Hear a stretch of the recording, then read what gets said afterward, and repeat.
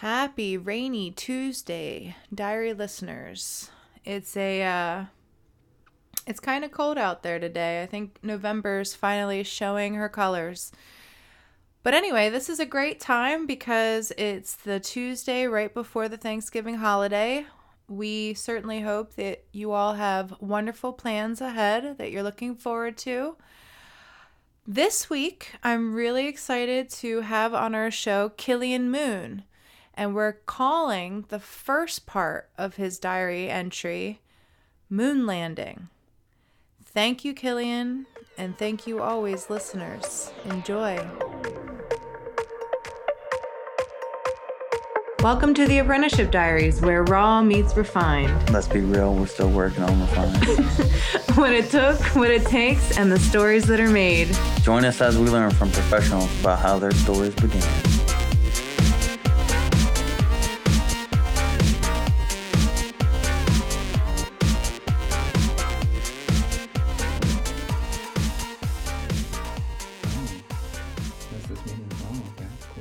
Yeah, you have to agree.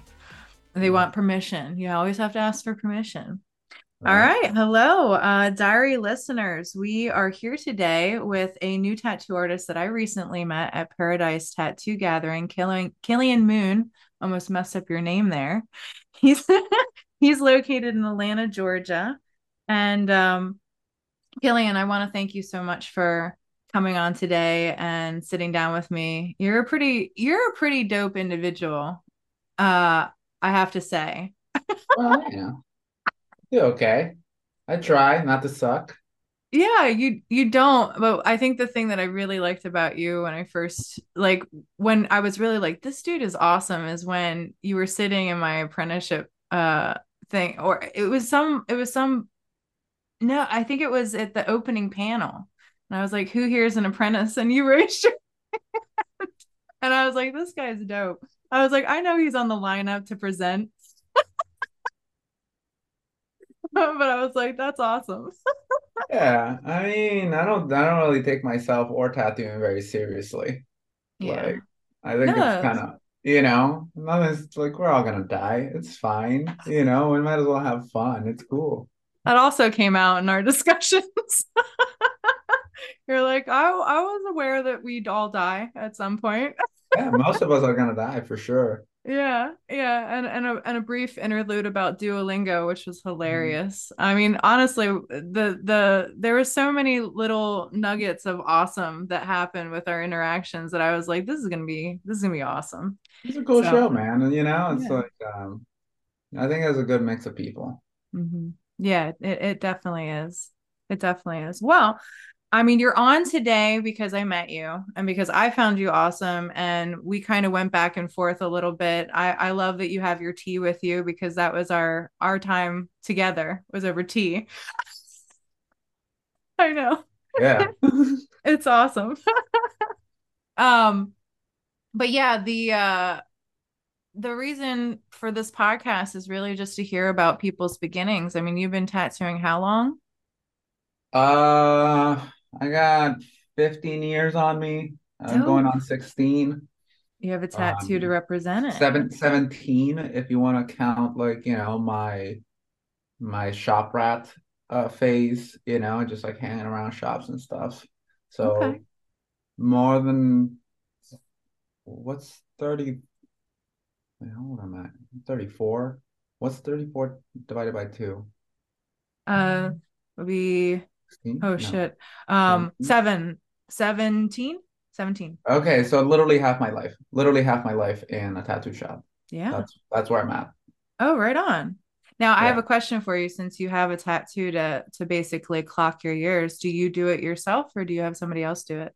I used to when I was working in shops, I used to get like, one of my coworkers or like, somebody that was like, kind of like did something for me that year, or like, the people who employ me or like, just meaningful like people, I guess. But like I've been just doing like the private thing, just working solo for the last couple of years. So I feel like I like this last couple of years I've done it myself, which was Mm-hmm. fun, Mm-hmm. because I'm also doing it lefty. But it doesn't matter because if it looks like shit, that's like, it's fine, like it's whatever. It's not one of those. Hmm. So yeah. It gets to that point, right? Like we're like, well, it doesn't really matter the quality so much as it does the experience and the memory attached to it. I think that that's what you learn after a while. Yeah, yeah. I mean, that sounds a little bit like we've had a little too many shitty tattoos done on us. It was like, no, it's the memory. I know, right? Well, I mean, I think it's in No. terms of what we do, towards other people, it's about making sure we expand their horizons. But, it's completely different when it's in cellular and it's within the artist community. Like you come at it for different reasons and they're not the same as our clientele's reasons for sure. Um, you know. Yeah. Yeah. Well, and speaking in that note, since you've been doing it half your life, so it sounds like you were around 17 when you started kind of looking to do this, or at least you got involved in some way. How did that look? Well, so I started like I was born and raised in Honduras in Central America, right? So there's that. Um and we don't like, when I started out, like, it was like around the Miami Ink era, right? Yep. Like a lot of like, this generation's, I guess like now I'm considered like old, you know? It Um, scales pretty freaking fast. I mean, right? technology So really. like it was like during that era, and I didn't really know that tattooing could be a job, and then I figured it out watching Miami Ink, and I was like, oh shit, okay, I don't have to get a job, I can just do this.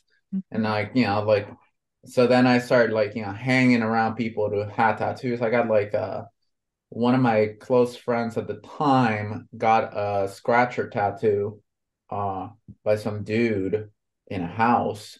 Um and mind you, this is like Honduras was maybe 20 years behind the US, if not more, in terms of tattooing, because we don't have tattoo culture outside of gangs, Gotcha. or we didn't have tattoo culture then outside of gangs.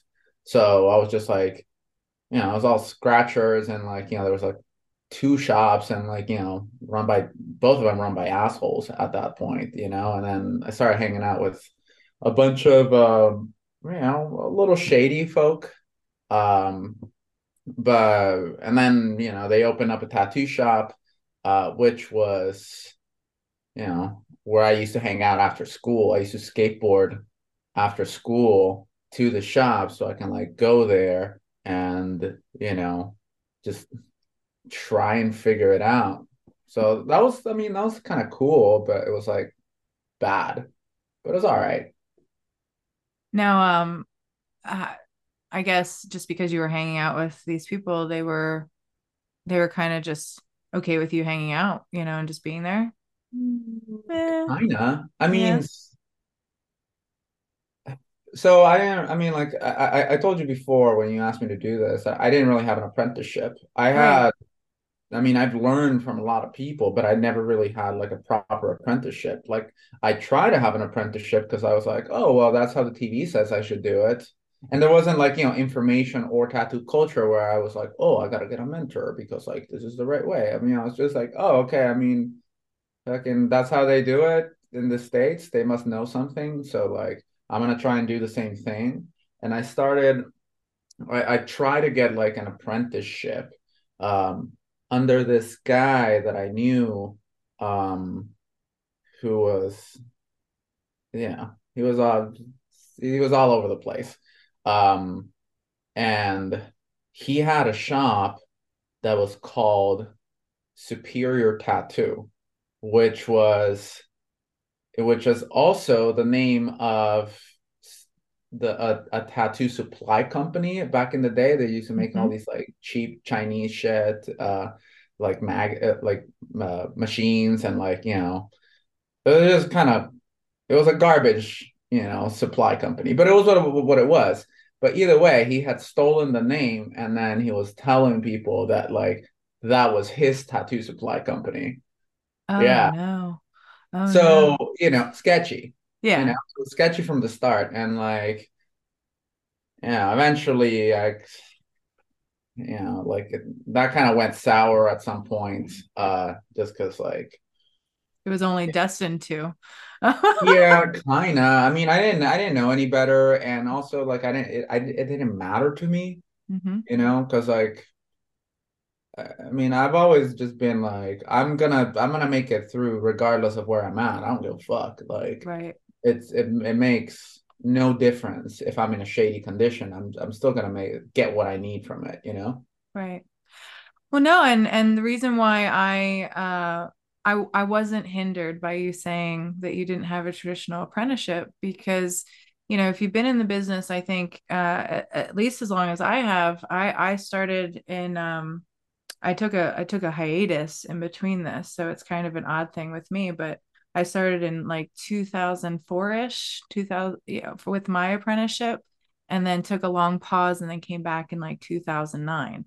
Right. And you're right. It didn't matter where you were. I'm sure Honduras was definitely a lot different than what it was here and what was Yeah. available, but there was definitely a lot more tattoo shops. But as far as like what was out there, what was available to learn on your own, And no, people don't want man. to teach, Yeah, exactly.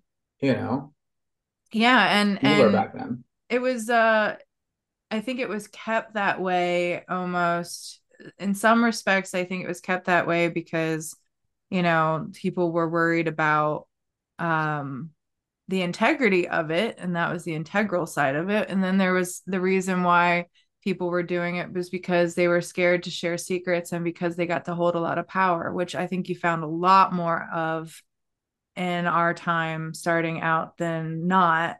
And there Yeah. was a lot of that, like fake it until you make it, ride the coattails of somebody else kind of stuff. So when you said that about your experience, the whole premise of this, what I hope this show can offer is perspective to newer people coming in, and I don't really mind being old in their eyes at this point because I feel like for myself, there's a great reverence for the people who have come before me and who have struggled to provide for what I get to enjoy now.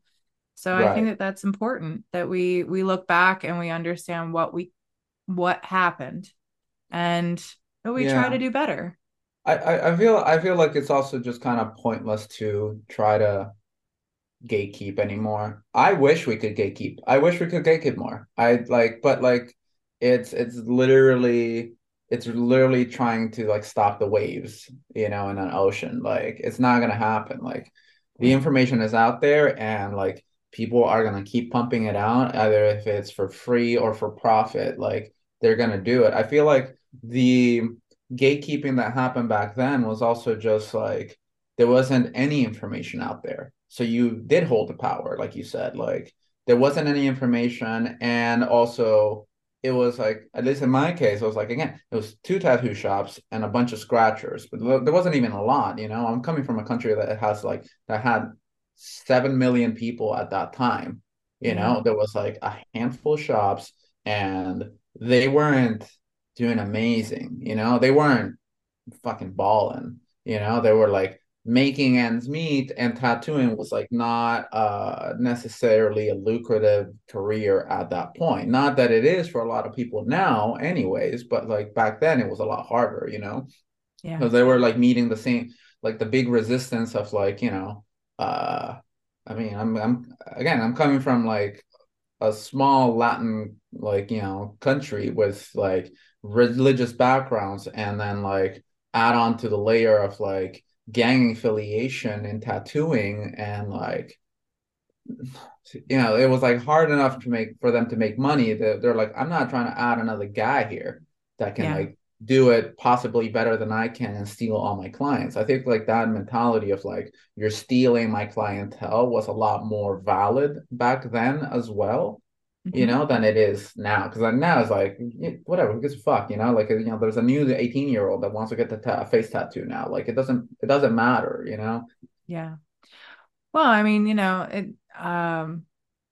So there was the cultural kind of thing that we were up against. And then also I did experience that. I experienced it in multiple uh ways myself, because I came into this from a hair background, and hair is a lot like Oh that too. yeah, Like, yeah, like don't mess with my clientele. catty.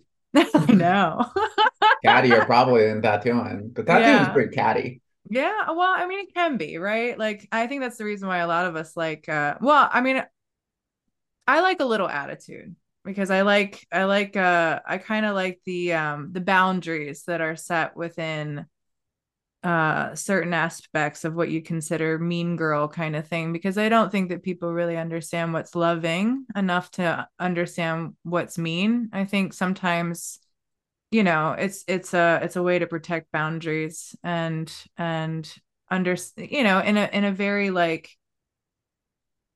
I don't know so much if it's vicious, but like, and this is beyond like, I'm not talking about cancel culture or anything like that. I'm talking Yeah, about like old school caddy, like, it was just in your town, and it was just between you and like a couple people that's like, hey, you got to earn your right to be in this clique, like you're yeah. not just getting I in. I also feel like, and like this is why I'm like, yeah, but let's bring back gatekeeping. Because Mm-hmm. like I'm like, not everyone deserves this shit. You know what I mean? Like, not everyone deserves it. A lot of like, people that have been in the tattooing industry from like the time that I was starting out, and some of the people that are starting out now, they do not deserve tattooing. Tattooing is way too good for them. Mm-hmm. And I know that's a shitty thing to say, but fuck it, I don't care. I don't It think is so. like it is a hard job, but it's like a very rewarding job, and some motherfuckers don't deserve it, Mm-hmm. like it should be kept from them because like they're just like, oh, quick buck or whatever. And yeah, they're right, but like it's still like I have an we do existential have to question. protect it. I have an existential question. Do you All right. feel, because I agree with you, I care that much about tattooing. But I think the thing that gives me big peace about it is, um, I believe that people get what they deserve. Don't you think? No, No? no, people don't get what they deserve. People get what they think they deserve. That's completely different. and Break it and down. not in tattoo and just in life. I think like if you believe that you deserve something, you will get that. It doesn't matter if think about Trump. You know, No, break dude it down. I want you to break it down. I don't know what you no, mean. all Like, right. So like think about Trump. He was like, completely unprepared, and he was like, yeah, I can be president, and he did. You know what I mean? Think about like how many like mediocre people that they're like, yeah, I can be CEO, and they just do, like they might not deserve it. There's bad people in like positions of power or like, in like really flourishing careers that they do not deserve it, but they're they're like, convinced that they deserve something, so therefore they just like are willing to do anything to get it, you know? So like do good people get things that they deserve? Not really. Not all the time, Some things do happen by chance, but not everyone who is good and deserves things get the things that they deserve. There's a lot of bad people that get things that they do not deserve, but they think they deserve them. So, uh, I also just like see it that way. It's just like I think I deserve success, and therefore I'm gonna get it because like nothing is going to stop me because I'm like, well, I'm supposed to be successful. well, yes and no.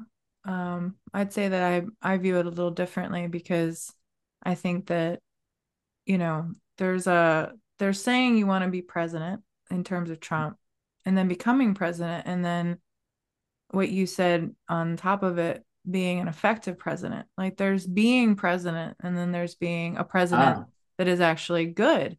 yeah, And there's being president of one that has actually received, and what comes with that. And I think that in a larger sense, like, yes, we get what we ask for and what we dream up in our mind. But oftentimes it's like the genie in the bottle, where you ask for a wish and you get your yeah, wish, but you get it in a way that you really didn't understand what you got. And it teaches you this really kind of fucked up lesson. Yeah. Well, it's I think regarding to that, I'm just like I also think like again because like I see the idea of success is important to me, right? Mm-hmm. So, but I also think like yeah, you can get the success if you think you deserve it, but keeping it is an entirely different animal, you know? Like I practice asking the universe what I want. I demand it and I ask Mm-hmm. very clearly and I get the things that I want. Now, can I keep those afterwards? That's where like the lesson comes. It's just like, oh, okay, you wanted this? Fucking go for it. Go for it. See, go for it. Try it Yeah. out. See how that goes. Like I think like that's like the big thing. And it comes back to like tattooing as well. It's just like, when like a lot of people are like, oh well, I'm just gonna open up a shop and like make a bucket of money. And then they're like, fuck, I have to be daddy now. I have to be in control. I have to like take care of this. I have to be on top of this. I have to buy this. I have to like bear the emotional, but like, like weight Mm-hmm. of this situation that I wholly asked for myself. And now I can't handle it. Now I'm fucked. So like, can you even handle success is a huge thing.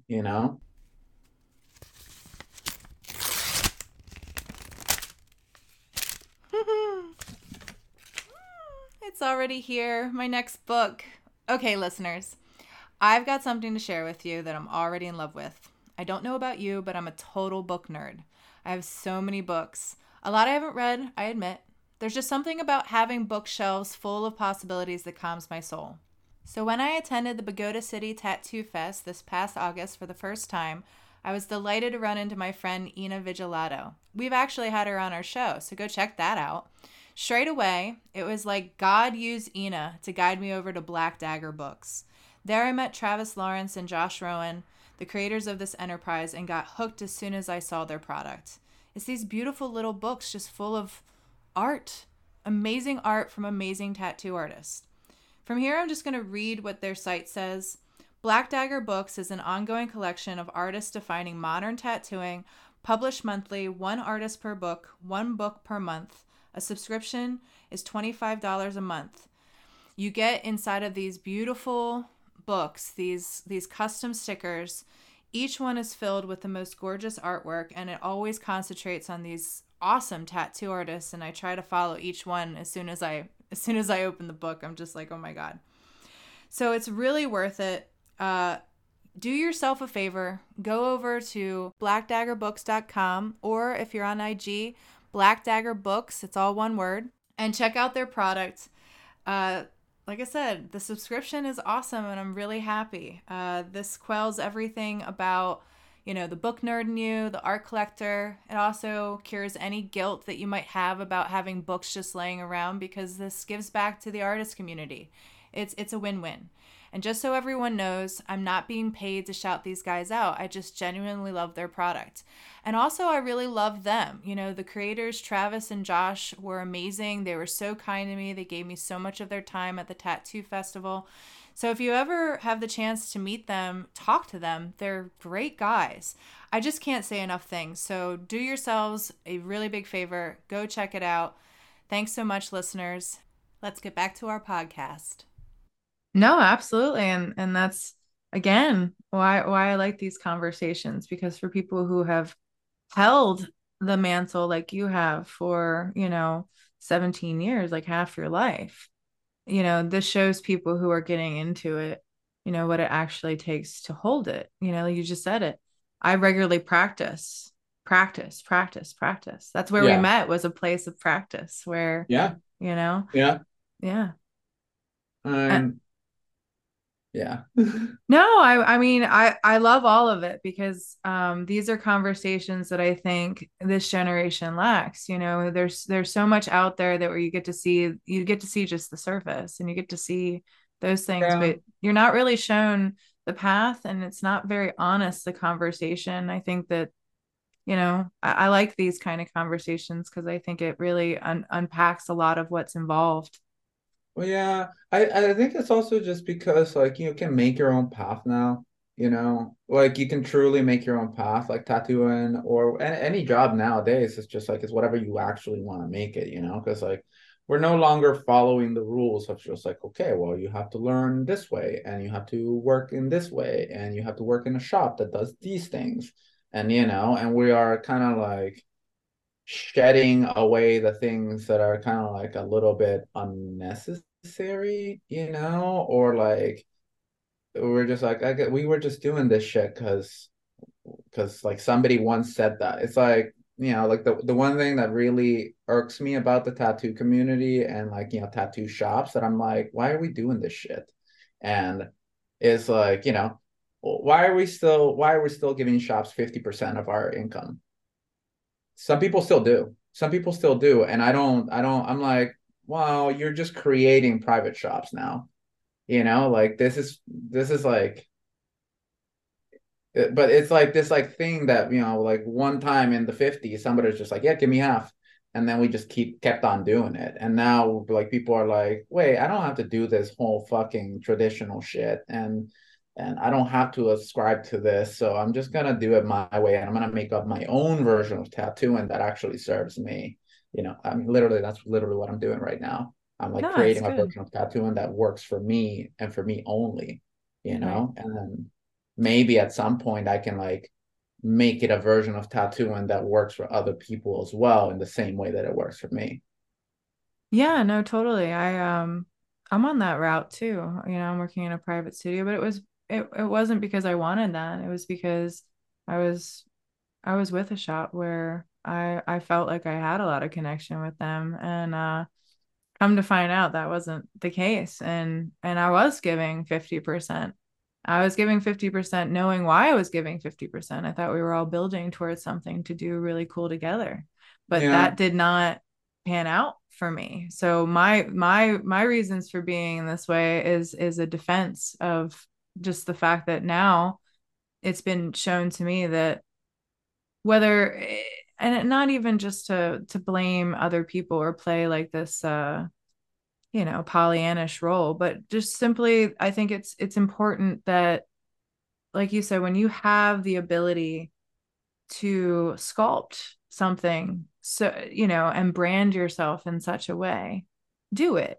You know, do it. Especially if you're a kind of person like me. I don't know. I'm very stubborn about how I want things done. I'm very, you know, immovable when it comes to those things, you know, like that's hard for me to relinquish command. Like you can lead me, but I need a very strong lead. And Yes. yeah. Yes, I am in the I bring a certain energy to the workplace that employers don't particularly like because Yeah. I I mean I feel the same way because I was raised to be a leader, which is hard. It's hard, you know, it's a hard energy to bring into a workplace, you know, especially when Amen. it's like, yeah, that sounds good, buddy, but I have a better idea that actually works for me, and I don't understand why you're trying to, you know, like but I mean, tattooing has always been herding cats, Mm-hmm. you know, it's Yeah. just like that's really nice that you feel that way, but I'm gonna do it my way. So fuck it, you know, this isn't a real job, so fuck you, you know? Well, we're artists, right? Like even before tattooing, like that. It's leadership also coupled with artists, and artist I think is you know, it's something where at its core I think we're kind of emotionally invoked to confront our reality and our experience in a very specific way in order for us to move through it. Yeah. um and it's just it has become such a piece, at least for me, that if you try to tell me how to do my art, I'll bite your face off. No. Like I'll take Yeah. suggestion when I'm asking for critique or things like that. But when I'm actively doing something that gives me peace, like nothing else has given me peace. Mm-mm. I don't even be the Yeah. same as telling me how to worship God. Like, no, that's Yeah. for me. Yeah. Yeah, and I feel like it kind of sucks that we are that way. Because like I would like to be mindless and just, a good drone. I think it would be sick, but I don't it's not in me. I think it would be nice to just like, oh, yeah, okay, I'll just do the job. But I don't that's It I'm wouldn't not be wired. interesting. Well, yeah, I'm not wired that way. I don't think a lot of us are. I mean, I envy people that are, because like some people do it and they're just like, just happy, being little working drones, and that's fine, you They know? do it, but they're not happy they do it, and they do it in such a way that there is a penalty, which is why I think you get what you deserve. Because have you ever? I haven't read this. I only heard a book review, but I think it's called The Death of Ivan Ehrlich, and I think it's a I don't want to get the Russian author's name wrong, but Russian, so real, very real and very confronting. But this guy dies in the book, but you basically confront his death with him and this revelation about how he's lived his life and how he dies. And he's so angry at the end because his resolve or his awareness was like, I was just doing what people told me to do. Yeah, And you're gonna get yeah, hit with it. Like you will get hit with it. yeah. I, I mean, it's hard to do what you want, man. Like, I think it's really hard to do what you want. Because like, not everyone has the opportunity. I mean, like, I know that I can do the things that I want because I know how to make money outside the confines of a job. I travel the way that I want. I work the way that I want. I've gambled in such a way that I've gotten the things that I need out of this job. And like not everyone has that opportunity, so you just like kind of like stuck in that endless loop of just like, well, I just do what I'm told, and I have in order to one day do what I want, but then I'm gonna keep doing what I'm told. I don't know. Yes It's and a, it's no. I don't I think it's You have to have a break. I can't tell you when that break is. I hope that your break and your revelation doesn't come when you're dying. Like that's the only thing I can offer people. I had my break very early in life. Like I honestly I was born just happy to be here, man. I was kind of messed up from the beginning.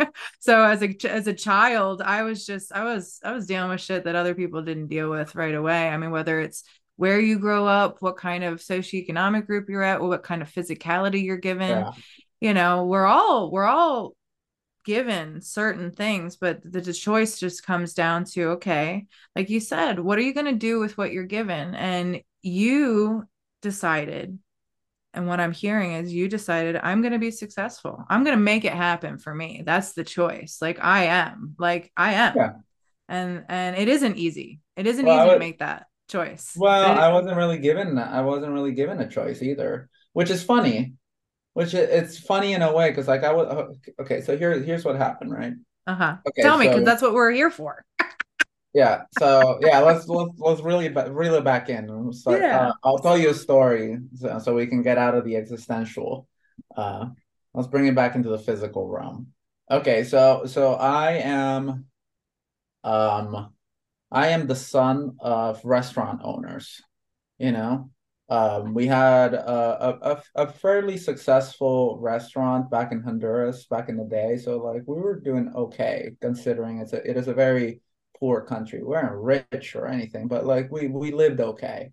Um, and then like my dad once told me that, he used to take us traveling and like, going places and just seeing all this stuff. And like, they put a lot of like effort and time and money into like trying to teach us, about the world. And my dad once said to me, and mind you, I'm on a plane at least once a month. Wow. Um, yeah. Then my dad once told me, he was just like, the reason I did all that so you can like get used to traveling is like now as an adult you're fucked. You have no choice but to keep going. What are you gonna do? Not, you know? So like I didn't really have a choice in that. Yeah, you did. You could have said, yeah, the other choice is not. I didn't believe that. Like because I was already doing it. I was just like, well, I mean, I've seen there's other stuff out there. What am I gonna do? What am I gonna do? Stay here and be bored? Like that's stupid to me. So, like I started traveling to Costa Rica and I worked there for like 8 years. Like I ended up moving there because I started, traveling in Central America. I was used to do these like fucked up, like 14-hour bus rides from Honduras to Costa Rica. It was the worst. Wow. And yeah, it was awful. And I did them all the time. So I used to go and work in Costa Rica and learn from the dudes in Costa Rica because they had a better scene than in Honduras. It was like light years away from like Honduras. And then Wow.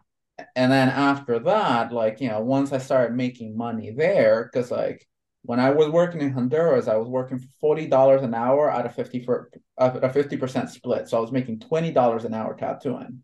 And in Costa Rica, I could make $80 an hour on a $50 split, on a 50% split. So I was making $40. So it's like it's an extra $20, which, in retrospect, nothing, but still. Yeah. Um, you know, so like I kept like, just kind of like doubling, just like doubling down, just being like, well, I gotta see this other thing. I gotta like, and it started getting compounded and compounded. I'm like, well, I don't really have a choice but I just kind of have to keep going. And then I eventually got to the States, you know, and I've been living here for like 5 years. I feel like there was a lot of choices there. It was just, like you I don't made the think there was choice. one. Well, I mean, you So you you made the choice that felt natural, but that doesn't mean that there wasn't a choice. It just means that it felt familiar. And it was what you had been kind of raised to be in a lot yeah, of I just ways. think like, I say that I didn't have a choice because like I just like I knew what the direction was. Hmm.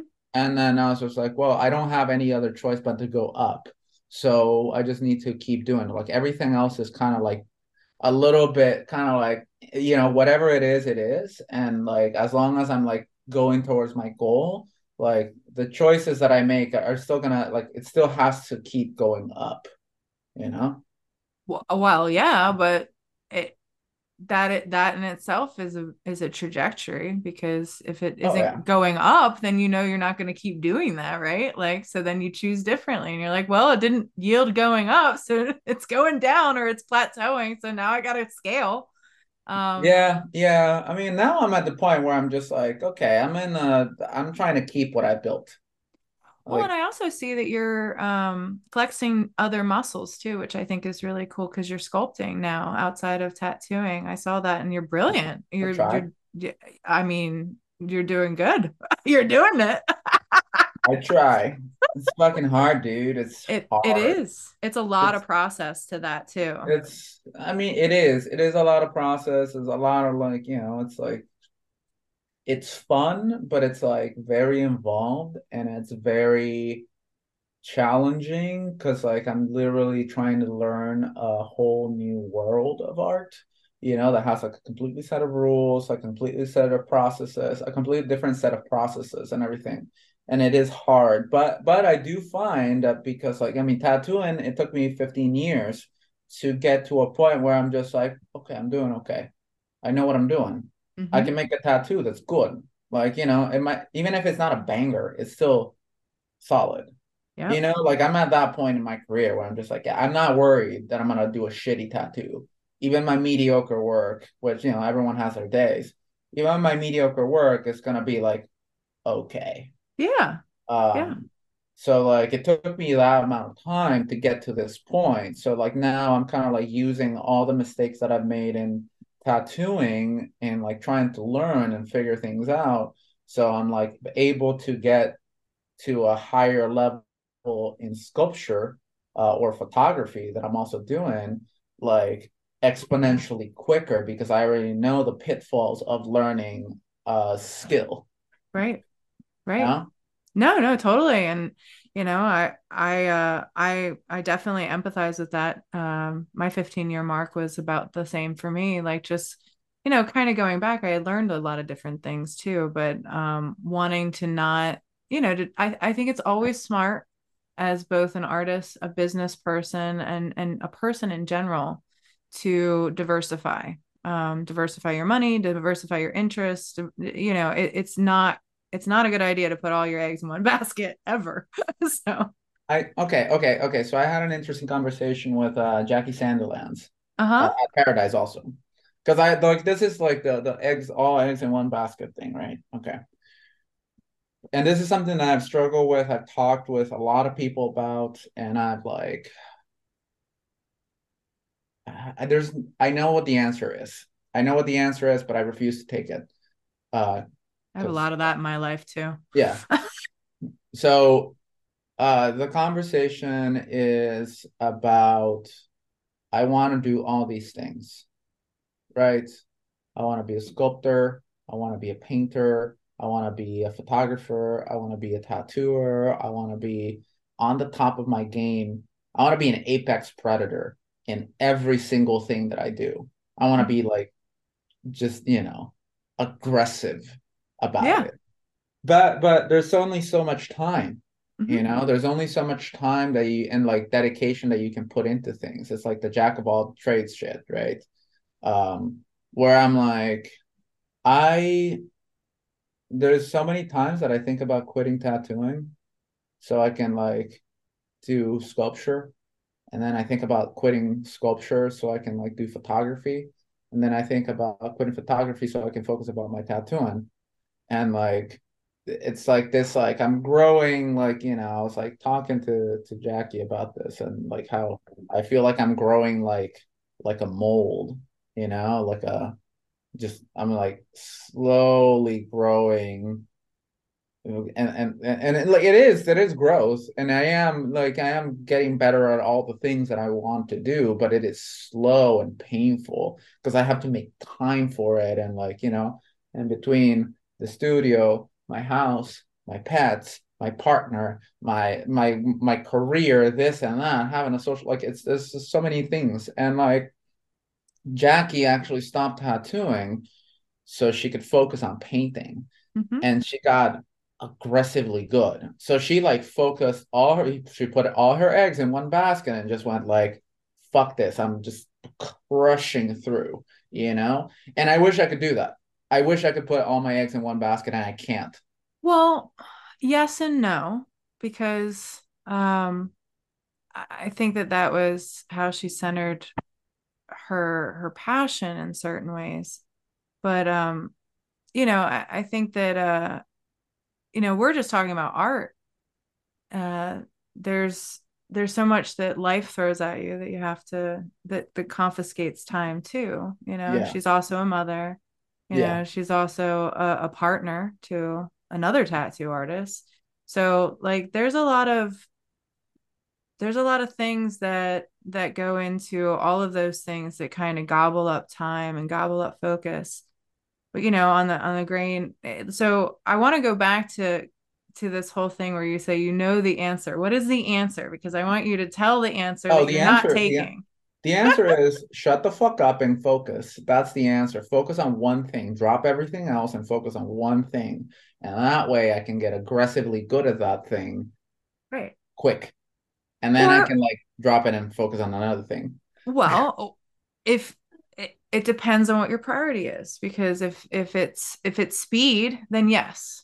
If you don't mind the slow grow to awesome, then you can keep doing what you're doing. And And that's where I'm at, is that like you yeah, said, I am getting better. There yeah, is there is forward motion. Is it taking a long time? Yeah.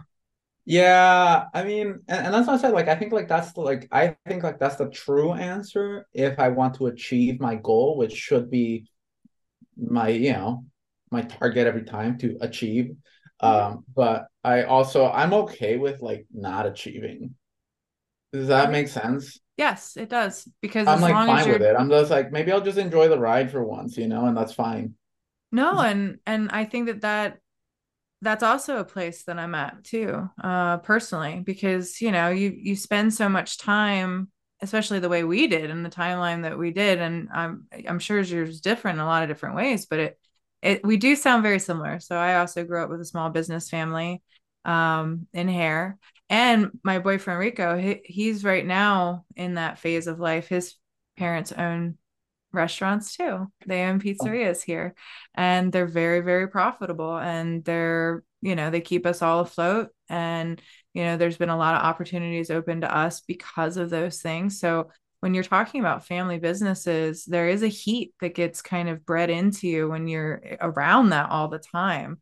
And Yeah. also there's also the question of like, do I just fall into that family business or do I do my own thing? And that's also a really hard thing because then you're segregating yourself from like your roots. Go with Yeah. that. So I have a story that relates to that. Yeah. Okay, so this is probably like 14 years ago, right? At the start of my career. So there was this guy that was like really good at black and gray. He was like the best guy, you know. He was like Mm-hmm. the one guy that could tattoo better than everyone else. Uh yeah, he was like doing like that soft black and gray shit, like, a lot of prison kind of work, prison inspired kind of work. I think it was like coming from that kind of like area of the culture, really soft, like, black and gray skulls kind of stuff, right? Um, and he like I was hanging out with him in his shop. I asked them to teach me, but like they was like, nah, and but he would let me hang out there. And it was like fine, like I ran into problems with people that worked there and like, because they were like, not fucking, you're not with us, like, and like I was like, whatever, dude. I was just there to like, kind of like pick this guy's brain and just be like, hey, what do you think of this? Like, I'm just trying to learn. Anyway, so the thing is like, this dude knew about like, who my family was, and again, like it's a poor country. So like I feel like people assumed also like because we were doing okay that we were just fucking loaded. Uh I was like, I got no money. I was Yeah. I was raised without a credit card, like I had no fucking money. Um so he was like telling me at one point, he was like, I don't understand why you're like trying to tattoo. Like your family has a business. What the fuck are you doing here? Like just do that. And I don't I always just kind of like I was baffled by that because like that good dude had been tattooing for like 15, 20 years by then. Right? He's been tattooing for a while. Um it was like OG. And I think like he was in the stage of his career where he didn't enjoy it. He was at that burnout stage where he was just like, this is a job. This is a job that I do for money. And like, I don't understand why people like, he didn't really have tattoos on him. Like, he was like in a different wavelength entirely.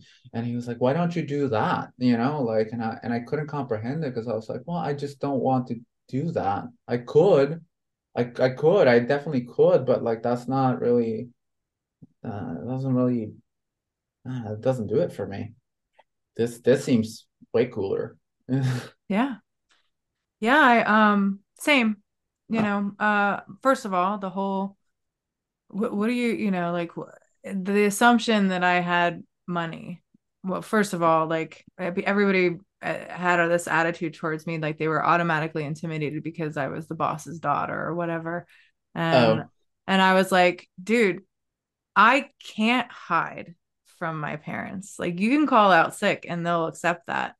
If I call out sick, they're like, the fuck is wrong? And they're like banging at my door, like wondering, like, am I gonna die? Like, have I gone to see the doctor? Like, there is no escaping the accountability when you are the boss's kid. It's full accountability. And when yeah, you're you with also can't people, escape work. no, Work it's follows you home. exactly the conversations around the dinner table, everything is about that. And I don't think people really understand that it's like, um yeah, it's a privilege, to have that, and fuck me for having options.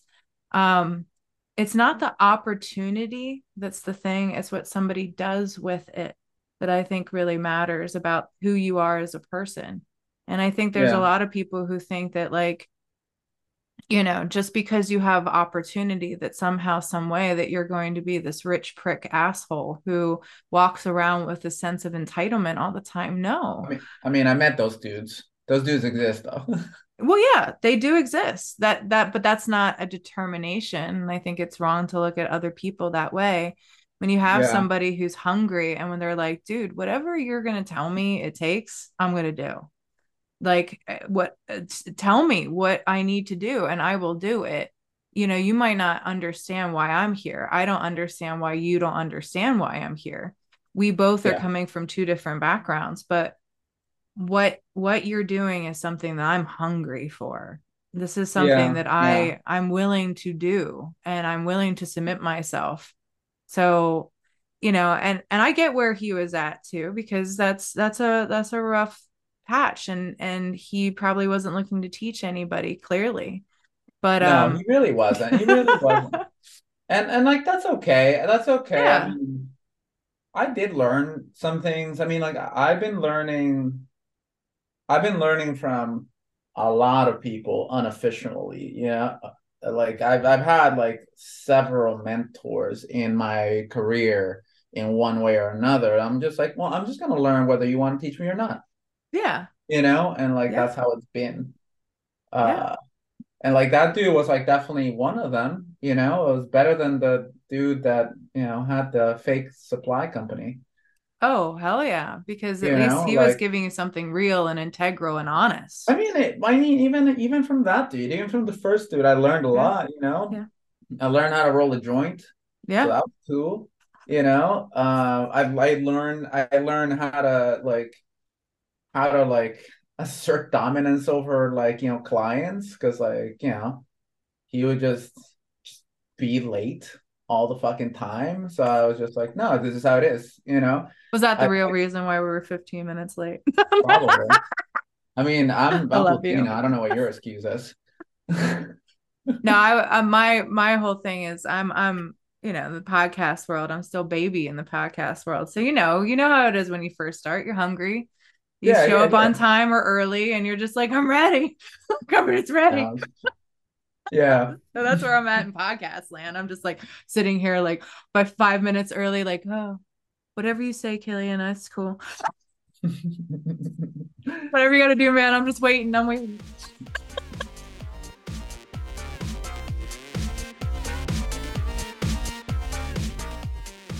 Hey, are you somebody who likes to draw? Are you somebody who wants to draw better? Are you someone who tattoos? Are you somebody who wants to tattoo better? Well, then I recommend that you go to our special offer in our show notes of this podcast page.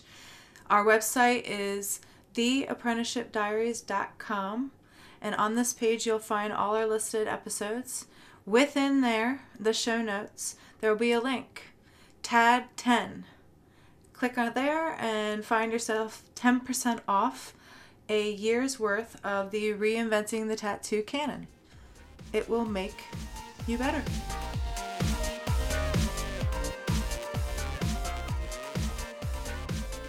Yeah, it's okay. No, I mean, we're not late. No, it's cool.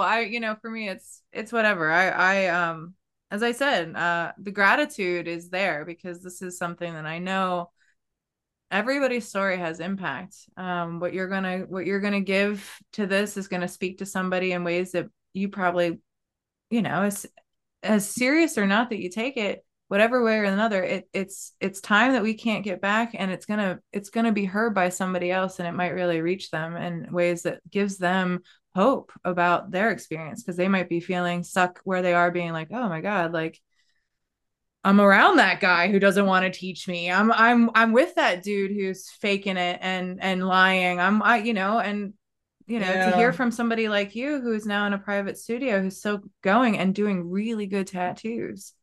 Thanks. And yeah, they're really good. Like I love I your work. try. I try, Yeah, dude. I really try. it shows. It shows. I try. And I've stolen so many tricks from everyone. I've Yeah. had the privilege of working with a lot of like really, really good people. Mhm. So I've really like sit back and studied like over somebody's shoulders, like, oh, okay, I Yeah. see. It's helped. Yeah. Well, and getting back to that, so you found your way to the States. What did that look like? Like, how did life change from there? Well, I mean, So there's a lot of things, man. There's a lot of things. I mean, first off, it's like, culture shock because there's a Tell me, lot of, because I don't know. I would love to well, I hear. mean, when you make a deal with the devil, No, but that's what I've make heard it, I've that's what shaking hands with the United States is. It's okay, making a deal with the devil. It's all like right, there's a lot of cool things. I love 2-day shipping. It's cool, you know. But there's a lot of like things where I'm just I like, get oh, you. I'm in the school shooting country now. I get Like there's you. like a lot of weird things about it. There's a lot of cool things about it. I mean, I'm very Americanized. I can, as you can hear from like, my American accent, you know. Um, Yeah, but like there's a lot of like cool things about it and a lot of like weird things about it. Like I feel like the biggest thing is just like I've come from like two small ponds and like then been thrown into an ocean, because like I was pretty well known in Honduras because like there was like 7 guys, and then I was like pretty well known in Costa Rica because I networked a lot, and it was also a small country, so like it was like really a tight knit community, very catty and like very problematic at times, but also like very tight knit and like very supportive, like I knew everyone who was worth knowing in that country. And it was like really cool. And now I'm here and I have more opportunity, but I'm also no one. I don't really, you know what I mean? And that yeah, and like that compounded with the fact that I don't give a shit about clout. Like I don't it has no like internet fame has no currency to me. So like I'm kind of like, just kind of like floating around. And it's okay, I'm not saying this is a bad thing. Um, but I am feeling more like there is a lot more opportunity, but everything is more vague, and I have to like be more decisive of like this is the thing that I want to get. This is the thing that I want to get. yeah. No, and I think that that's definitely that's a good way to put it because I think America, especially that I've seen now, um, it's a generational thing too. Like the internet has opened up wide worlds to all of us, really. I mean, and what you mentioned in Honduras is a lot of people's experience in middle America, like they have their town and they don't go far beyond that town and you And know people do that same shit here, yeah, That's the other yeah, thing, that people do yeah, the exact same thing here. There's a lot of mm-hmm. people who don't leave their they don't leave their hometown ever, even in a Yeah, big country like this. Like, yeah. they never step out of their comfort zone. And that's fine. I mean, more for me, you know? Right. Well, No. you're willing to step outside of that comfort because you know that and that's kind of what you have to do in order to keep scaling. And I Yeah. don't think a lot of people, you know, eh, there's a way to do it that's measured too. That it seems like a huge risk to other people, but it's really not that big if I've you understand. But the thing is like, because I've done the things that I've done, because I've traveled so extensively. I've been tattooing in Europe, I've been tattooing all over Central America, I've been tattooing all over the States throughout my career. So like things that might feel like, oh, I'm just gonna go to the other side of the States and like try to make like work there. Like that feels like nothing for me because I've done I've wrestled the U.S. government into giving me a visa, into Yeah. like getting a green card. So like those things are like kind of like inconsequential and just kind of like whatever, like it Right. doesn't strike any fear in me because I've done way worse. Yes. And I feel like that's like where like things feel a lot more daunting for people, even like something like stepping out of your hometown, which I mean you should in case I somebody's listening agree. to this and they're like, "Oh, should I?" Yeah, fuck it. Like, what are you gonna? You're Yeah. gonna die, dude. Like, just fucking do Well, it. and I do think as far as tattooing, that's a lot of the reasons why people get into it is because they see such, I know it was one of the reasons why, as an artist, I was like interested in tattooing. I was like, I didn't see it as the creme de la creme of what all I would do. I actually found a lot of love in it and want to continue to do it in ways that I find very integral. And I have that power now. But I didn't see tattooing as like my end game kind of thing. I just wanted to do my art for a living. Like that's what I wanted, but I really wanted to travel because I love other people, I love other cultures. I enjoy all of that. Every single thing that I've experienced has opened my eyes to not only being a better person but a better artist. And so for me to have a profession where you can travel was key. And I think that's what a lot of Yeah. people's hook is for tattooing is the Yeah, same. travelability. Yeah. Yeah, same. Because like again, it's like what I told you, like what my dad told me. I'm like, yeah, Hmm. I don't have a choice. So like I can't really work a job that doesn't allow me to go. I can't. I literally can't. I Yeah. now that I'm like, I'm phasing into photography and like trying to make it like a viable business on the side of tattoo. And I'm just like, I know that I'm still freelance. I'm still, I'm untethered and I can like I've been doing photography in like, Minneapolis, somewhat recently. Yeah. And and it's fine and I can like do it. Yeah, but I definitely keep that focus on movement very present in everything that I do. Hmm. I think it's the way to stay relevant. I do think it's the name of the game, whether you care or not about the accolades. I do think it's the key with social media and stuff like that, and for youth, and just for staying healthy, is that that movement. Whenever you stagnate or you just stay too still, you start to rot a bit. Like I feel like you Yeah. start to accept dying. You know, I like I made a shirt a long time ago and maybe I should like make another one that like it's just said comfortable is slow death. that's a good one. And that's I've always felt that way. I'm just like, Yeah. oh, I'm comfortable. Fuck. You should sell that at Recently, Paradise. That would be a great one to bring to Paradise. You'd well, sell a lot of like those. recently even like I was having this conversation with my partner that this year's has been shit. I I'm sure you felt it. Same, Everyone's felt it. same. Yeah. The economy or Well, it's whatever. catching up to us. The choices that we made during COVID are catching up, and they were only bound to. Yeah, I mean, if strippers are having a bad time, it means we're all having a bad time, you know? Right. Uh, that's Seriously. the gauge. That's really the gauge. Yeah. Uh, but The oldest profession.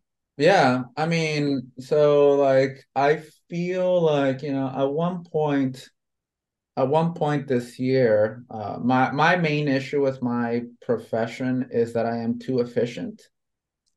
I work too quickly and too aggressively, so I just keep running out of clients.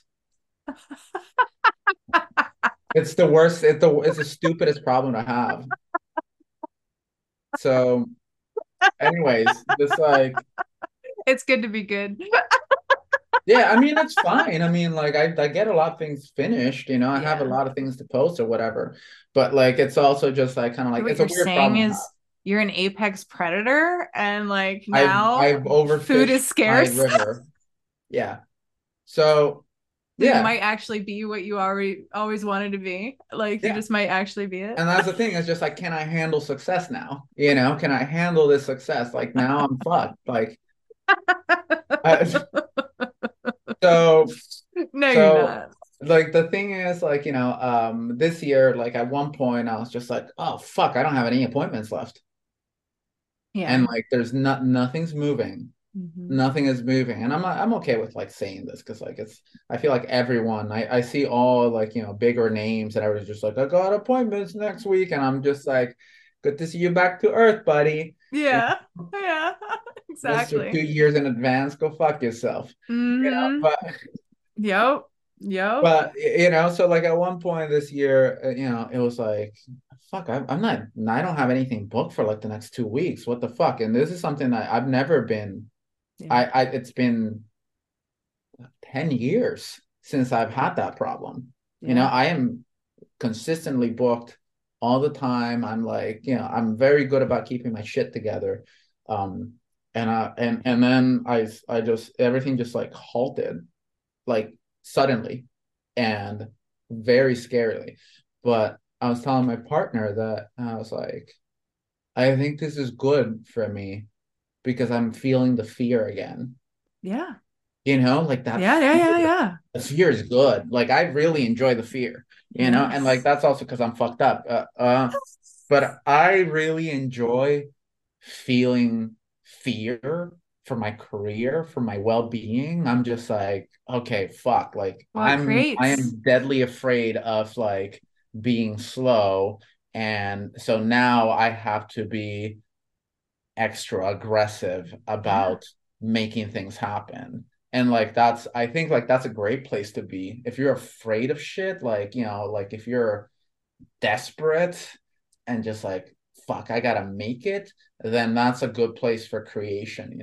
Because Hmm. like before that, I was like, during the COVID gold rush, where everyone had money and like I couldn't like I was like turning away so much shit. And I was like, I was just like, I hated tattooing at that Yeah. point. I hated tattooing to the point where it's just like I fucking hate this job and I hate doing it and I don't want to be in part of this industry anymore. Like it's awful in so many ways.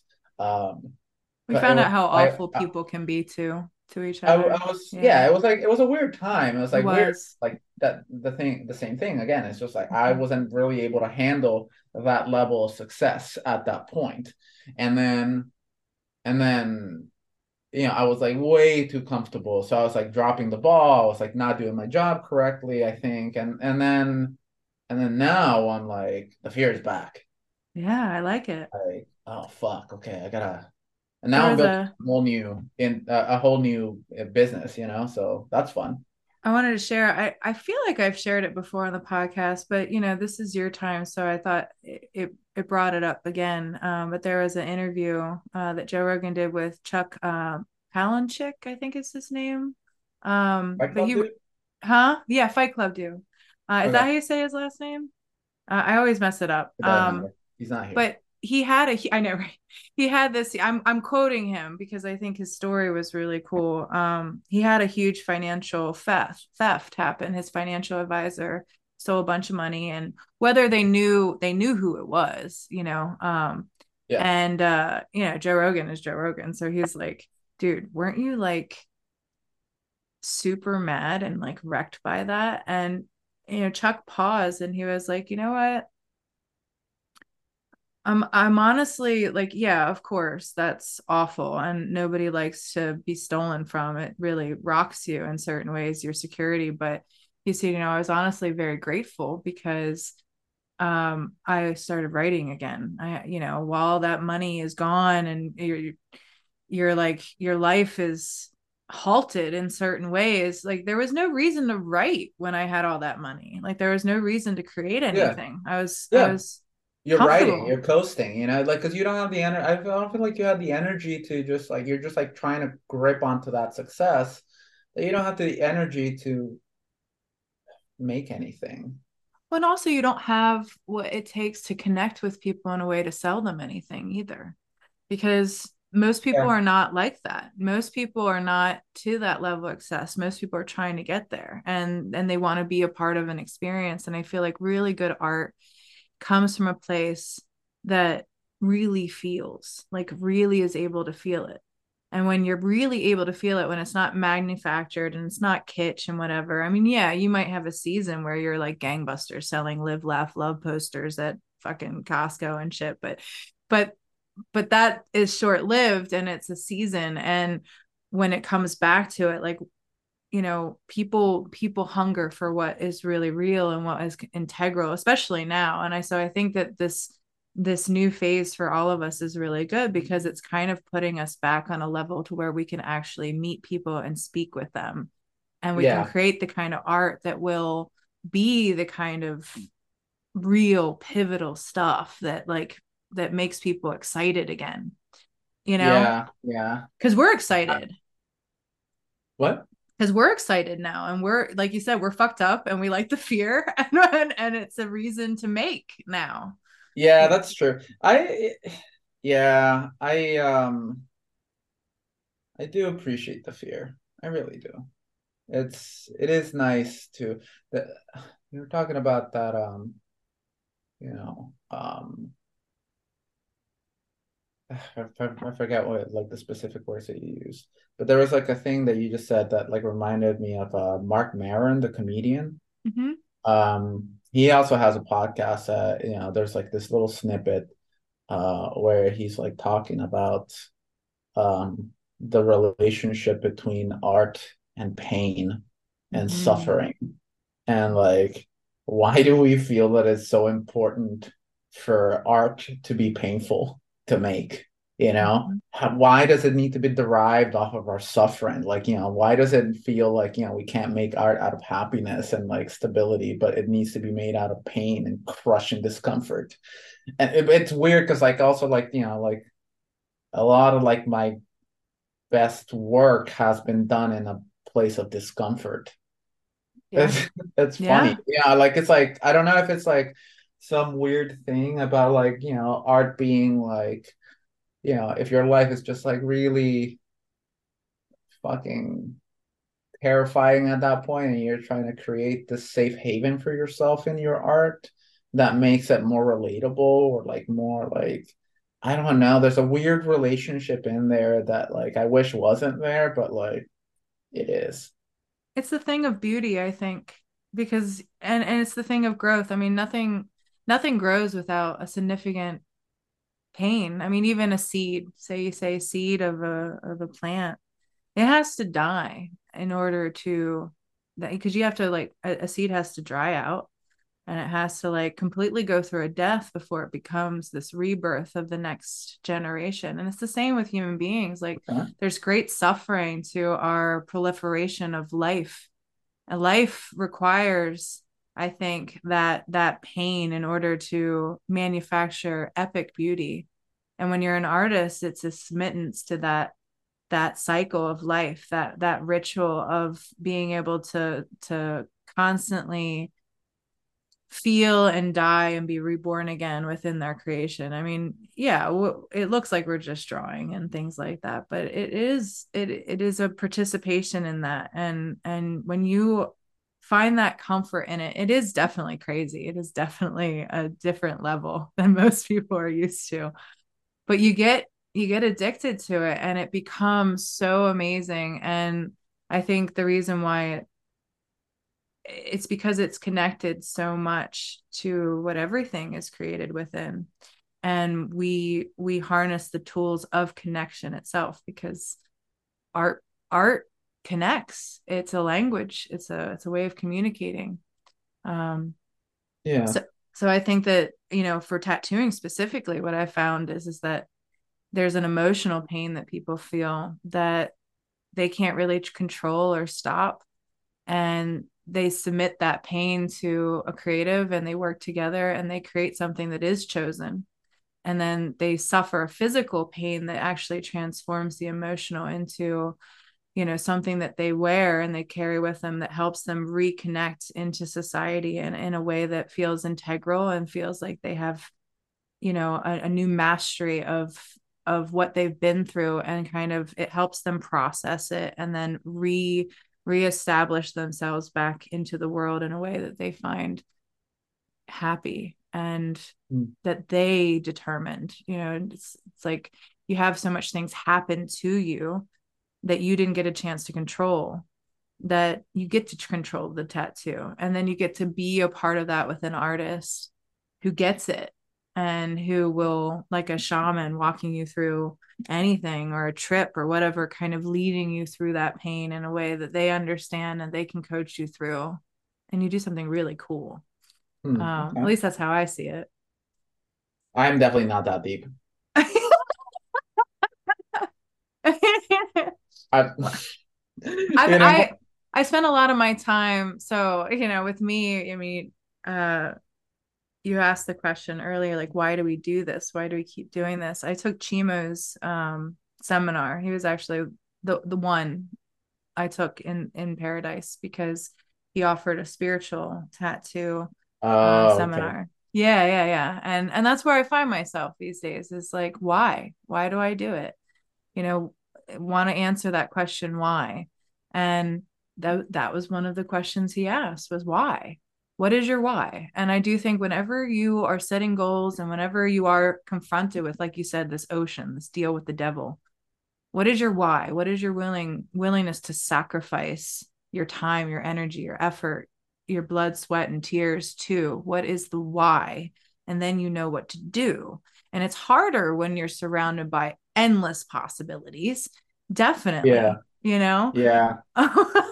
And I think it's good that you're kind of taking a moment to breathe, because I think a general reaction that a lot of people have, and this is a misstep, is to react, is when you're in that level of discomfort, whether it be a complete attack or if it's just a discomfort in general and it's not attacking, but it feels awful, is to just do something. Lots of times you end up spinning your wheels just doing something. It's actually better to pause and reflect and to feel and to search and really be still with yourself first and kind of examine everything before you make a choice to act moving forward, if you have the luxury to do so. But I Mm. think that it's not important to do something, it's important to do the right thing, especially when you're talking about a life and time that you're not going to get back. Like, it's important. I, like you said, I don't really care about the success. And I think that's because what you care about is doing what is integral to you. And as long as you're doing what is integral to you with your life, you could die at any moment. Like, if you Okay. know you're making a choice in what you're doing and you're going, oh, I wouldn't be doing anything else with this moment, you know it's not really that I get there, it's the fact that I'm doing the things that I want to do to get there, and I'm making that choice, and I'm sound with my choice. And I can die if I make those choices, and I'm very conscious about what I'm doing. And you sound, as deep as you feel like you may or may not be, you sound very conscious. um because you said you're very intentional. You ask the universe all the time. You're very intentional about what you're asking for. um Yeah. you know what I mean? Yeah. I mean, yeah, I kind of see what you're going for. Yeah. Yeah. I mean, I don't think you'd be where you are if it wasn't that. It might not be, you might not have taken the moment to really stop and think about it. But that's the other reason why I like doing these shows, is because, we often are so centered around like looking ahead and what's next, that we never really stop and think about everything that we've done, and it feels Mm. really good sometimes to think about, wow, like, I've done so much with my life. Like, I did make a lot of choices. Like, I did do a lot of things that were pretty cool. And, to have some awareness of that, that sometimes really matters. Rico, my partner, he's always saying, sometimes it's like being, a bow and arrow. You have to pull back and really breathe and aim, Yeah. Okay. and then Yeah, I you get that. loose. You know what I mean? But you got to pull back first and analyze and really take credit of where the next shot is gonna go. Because otherwise, you're just firing at random. Yeah, I'm more of the spray and pray kind of guy. Spray and pray. That's such a great. I love it. That is part one with Killian Moon. Be sure to come back next week, next Tuesday. We air every Tuesday at 7 p.m. These are pre-recorded episodes, but I am trying to keep a very regular schedule. Thank you so, so much, Killian. I really, really appreciate your time, hun. This really fun conversation. I think it was a wonderful way to start our holiday season for the winter and, look inward, see what's next. Definitely some good talking points before we start our new year.